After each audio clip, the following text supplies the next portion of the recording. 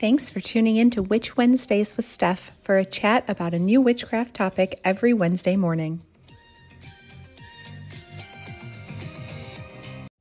Welcome back to Witch Wednesdays. I'm Steph, and you are listening to episode 83, Lammas. And of course, Lammas is the next holiday coming up on our Wheel of the Year. And last year, we had an episode that has all of the correspondences and ways to celebrate. So if you are interested in that information, definitely check that out. And for this year, for all of the Sabbats, I'm talking a little more about the history and traditions. So you have a little bit of background of the origins of all these different holidays. So Lammas, also called Lunasa, is celebrated on August 1st in the Northern Hemisphere and February 1st in the Southern Hemisphere. And this marks the midway point between the summer solstice, which is Litha, and the autumnal equinox, which is Mabon, coming up in September. So Lammas is right in the middle there. It is one of the 4 fire festivals in Celtic tradition, the other ones being Imbolc, Beltane, and Samhain. So in Wiccan traditions, this makes it one of the greater Sabbats. There's 4 greater and 4 lesser. It doesn't really mean that any of the greater ones are more important than any of the lesser ones. It's all, what speaks to you, but that's just what they are called in the Wiccan tradition. And this holiday in particular celebrates the grain harvest. So everything is surrounding this first crop that's ready, which is grain. At this midway point, we're away from the peak of summer.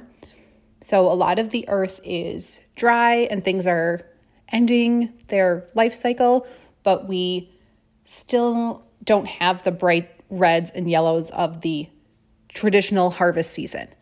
But of course, that's right around the corner. So we're at the point where apples are starting to ripen, a few summer vegetables are being picked, corn is tall and green. We've talked about before that Tara is from Iowa, and we went to the University of Iowa. So we know all about this corn season. So that is, they're still growing, waiting to be gathered. But the very first one is of the harvest season is greens, wheats, and oats, that sort of category. Grain is a very important crop for most civilizations because if the grain was left in the fields for too long, or if the bread from that grain was not made in time, then families might starve over the winter. Obviously, in today's society, that's not the case. We can get bread year-round and other things made with grains and oats year-round at our grocery store. But as you know, these Sabbats and holidays are based on ancient traditions and what life was like back then. So by celebrating Lammas as a holiday, we are honoring these ancestors and all of the hard work that they had to do just to survive. And because of this holiday is associated with giving thanks for the abundance that we have in our lives now and being grateful for food on the table. Lammas in general is a time of transformation, rebirth, and new beginnings. On the Celtic origin side of things, in early Ireland, it was not good to harvest the grain before this date, because if you did harvest before then, it meant that the harvest from the previous year ran out too soon, meaning that the farmers failed in providing enough food for their community. So it was ideal to be able to wait till this day, because then you knew that what you had done the previous year had worked and you had the abundance and could make it to this August 1st date. So then on Lammas, the first sheaves of grain were cut, and by that same night, the very first loaves of bread for the season would have been baked. And the word Lammas comes from an old English phrase that translates to loaf, mass. You can see how that sort of came into Lammas. In early Christianity, the first loaves of the season were blessed by the church during Mass, so loaf, mass. And over the years, that turned into Lammas. You can see how that's very close. Although we recognize this as this Celtic festival in origin, celebrating grain has been important since the beginning of time. There are these sort of celebrations at this time across many different cultures. And grain has always been associated with this cycle of death and rebirth, and you can see that in many different cultures. For example, the Sumerian god Tammuz was slain, and his lover Ishtar grieved so heavily that nature stopped producing. As Ishtar mourned Tammuz and followed him into the underworld to bring him back, you can see that same story as Demeter and Persephone. That is Roman and Greek, respectively. And in Greek legend, the grain god was Adonis.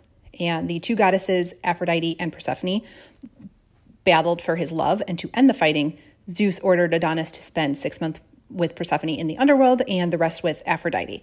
So that's sort of how those seasons come across, and that grain season there, when it's sort of in this rebirth and death cycle.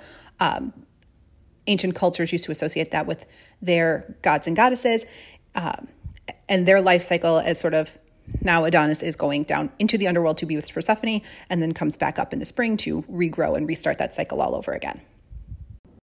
And as I said, this is also called Lughnasadh, because in some traditions, this day honors the Celtic god Lugh, L-U-G-H. And this is the celebration of the god referred to as Lughnasadh, which is spelled a few different ways, but generally Lughnasadh. Sometimes there's an H at the end. And Lugh is the god of craftsmanship. He's skilled in many things, but blacksmithing, wheel making, and fighting. And there's some discrepancy as to why Lugh is honored on this day. Some say that this is the date of his wedding feat, and others say that it was when he held a harvest in honor of his foster mother. I think it's pronounced Taltu, but I'm not sure on this date. But either way, he is still celebrated as this Celtic craftsman god in many Wiccan traditions and a few modern pagan traditions across the world. Especially if you are in the European region, his name has influenced a few towns in the European region, so they hold tightly to celebrating that god on this day. And to go a little bit more into the Wiccan tradition, it mostly follows the Celtic beliefs, but Wiccan mythology specifically also holds that the god's power begins to wane at this time as the days grow shorter and the crops are ready to be cut down. And in some traditions, the sun god actually infuses the grain with his power, and so is sacrificed, in a sense, when that grain is harvested. And then, of course, that grain is used to bake the first bread from that year's crop. Lastly, I just want to talk about some of the ways that you can celebrate and symbols of the season that are a little bit different than what we talked about last year. So first of all is baking bread. Modern day pagans still bake breads and cakes to celebrate this day. A lot of us are really separate from that grain harvest cycle nowadays. So to bring that back in, one way we can do that is baking breads and, of course, cake, because who doesn't like cake? And a lot of modern pagans choose to celebrate this way, especially if you are in the broom closet baking a cake or a bread. It's something that many people do regardless of their religion or their practices. So it doesn't on the surface appear to be anything witchcraft related, but just a nice way to spend some time in the kitchen. But you will know that you are celebrating this harvest ritual. Another very popular way to recognize this time of year is to set up an altar, especially to change with the seasons. That's not personally something I do, but I know that it's really popular, especially for recognizing these specific Sabbaths that you don't feel as connected with. I know a lot of people really love Samhain and Yule, and it's easy to connect to those because they are so similar to Halloween and Christmas and what the rest of the world is doing that it's just easier to connect with those and decorate your house and your altar in that way. But a lot of witches like to decorate from Sabbath to Sabbath. So there are a a lot of different ways if you want to make a sort of Lammas altar to decorate with that.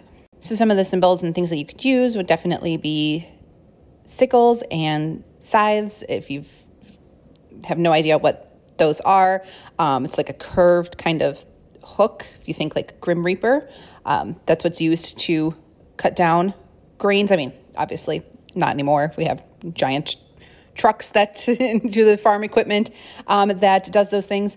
But when they used to do it by hand, those were the tools that were used. Apples, you could use dried grains like wheat or bowls of oats. Early fall vegetables, squashes and pumpkins are out. I know people tend to wait until September, October to start doing their pumpkins, but they're already out. So if you wanted to start bringing those in, you definitely could. And any other crops that might be harvested at this time.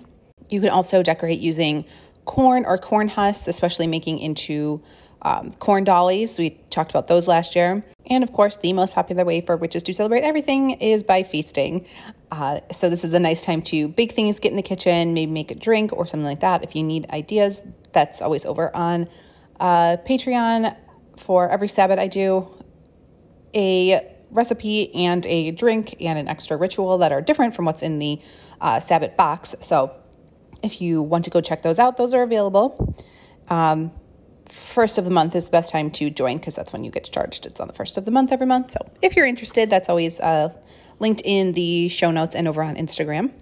So if you do want to have a feast, it is a good way to get together with other witches. But if you don't have anyone in your life, or if you're in the broom closet and still want to celebrate in this way, it's just a nice idea to gather crops, especially if you grow anything in your own garden, and prepare a sort of feast and just, thank the universe for the abundance that you have. And it does not, for the rest of your group, doesn't have to be related to witchcraft, but you will know that it is. So it's a good way to still celebrate, because everybody enjoys food and enjoys when you invite them over to have some sort of feast like that. And other than feasting, because this holiday is associated with Lugh, who had all of those skills that we talked about, Lughnasadh is also a time to celebrate talents and craftsmanship. So if you've noticed around you, it is a traditional time of year for craft festivals, for artisans to be out there selling things. And it is where Renaissance fairs stemmed from. So if you notice around you that Renaissance fairs are popping up or have started to pop up, this is kind of the time of year when they start to appear. There's one near me up in Wisconsin, right on the border of Illinois and Wisconsin, the Bristol Renaissance Fair. And that starts, I think, sometime in July and then runs through September. So it sort of covers this season, and it's always decorated in like bright ribbons and fall colors. That's always how it's looked. I mean, I assume it's still that way because it's been quite a few years since I've been there. My mom took me when I was little, but otherwise I just drive past it. We talked about Renaissance fairs last year, though, because Tara is a huge Renaissance fair person. Hopefully if you follow her over on Instagram, she'll have something this year, because she has like the full like dresses and costumes to wear to fairs like that. So she loves those things. But that is why they are popular this time of year, to show off the craftsmanship and talents that are associated with the god Lugh. And in some traditions, Lugh is also known as the patron of bards and magicians, which are also very common at Renaissance fairs. But that means that it's also a great time to work on your own talents. Definitely learning something new or getting better at an old talent. And this is a lot on the creative side of things. So putting on a play, writing a story or a poem, musical instruments, singing, all of those things like that. But it really can be whatever talent you choose to work on. This is just a good season for rebirth and renewal. So August 1st tends to be a good day to share that new skill or start working on an old one that you want to improve. And that is everything that I have for you this week on Lammas. Hopefully you learned something new and enjoyed that. If you want to chat more about Lammas, definitely head over to Patreon or to the Discord community that is linked on Instagram, and it's free to join. lots of witches from all over the world. They're various stages of practice who celebrate in all sorts of different ways. So if you want to chat about ideas of what you're going to do or what anyone else is going to do to sort of see how you can celebrate in different ways than what I mentioned on here, then definitely head over there to talk to a whole group of kind people. And I will see you next week. I know this one was a little bit of a shorter episode. That's because last week was long. That was an hour-long chat with Becca. Hopefully you enjoyed. And next week is going to be a relatively long one too, talking about zodiac signs and that sort of side of astrology and using that in your witchcraft practice. And that's just a lot to go through. There's a lot of zodiac signs. So I will see you next week for that chat. See you then. Need even more witchcraft? Subscribe to Patreon for exclusive bonus content 3 times a week and order Sabbath boxes and other supplies at witchwednesdays.com. Be sure to follow on Instagram at Witch Wednesdays Podcast.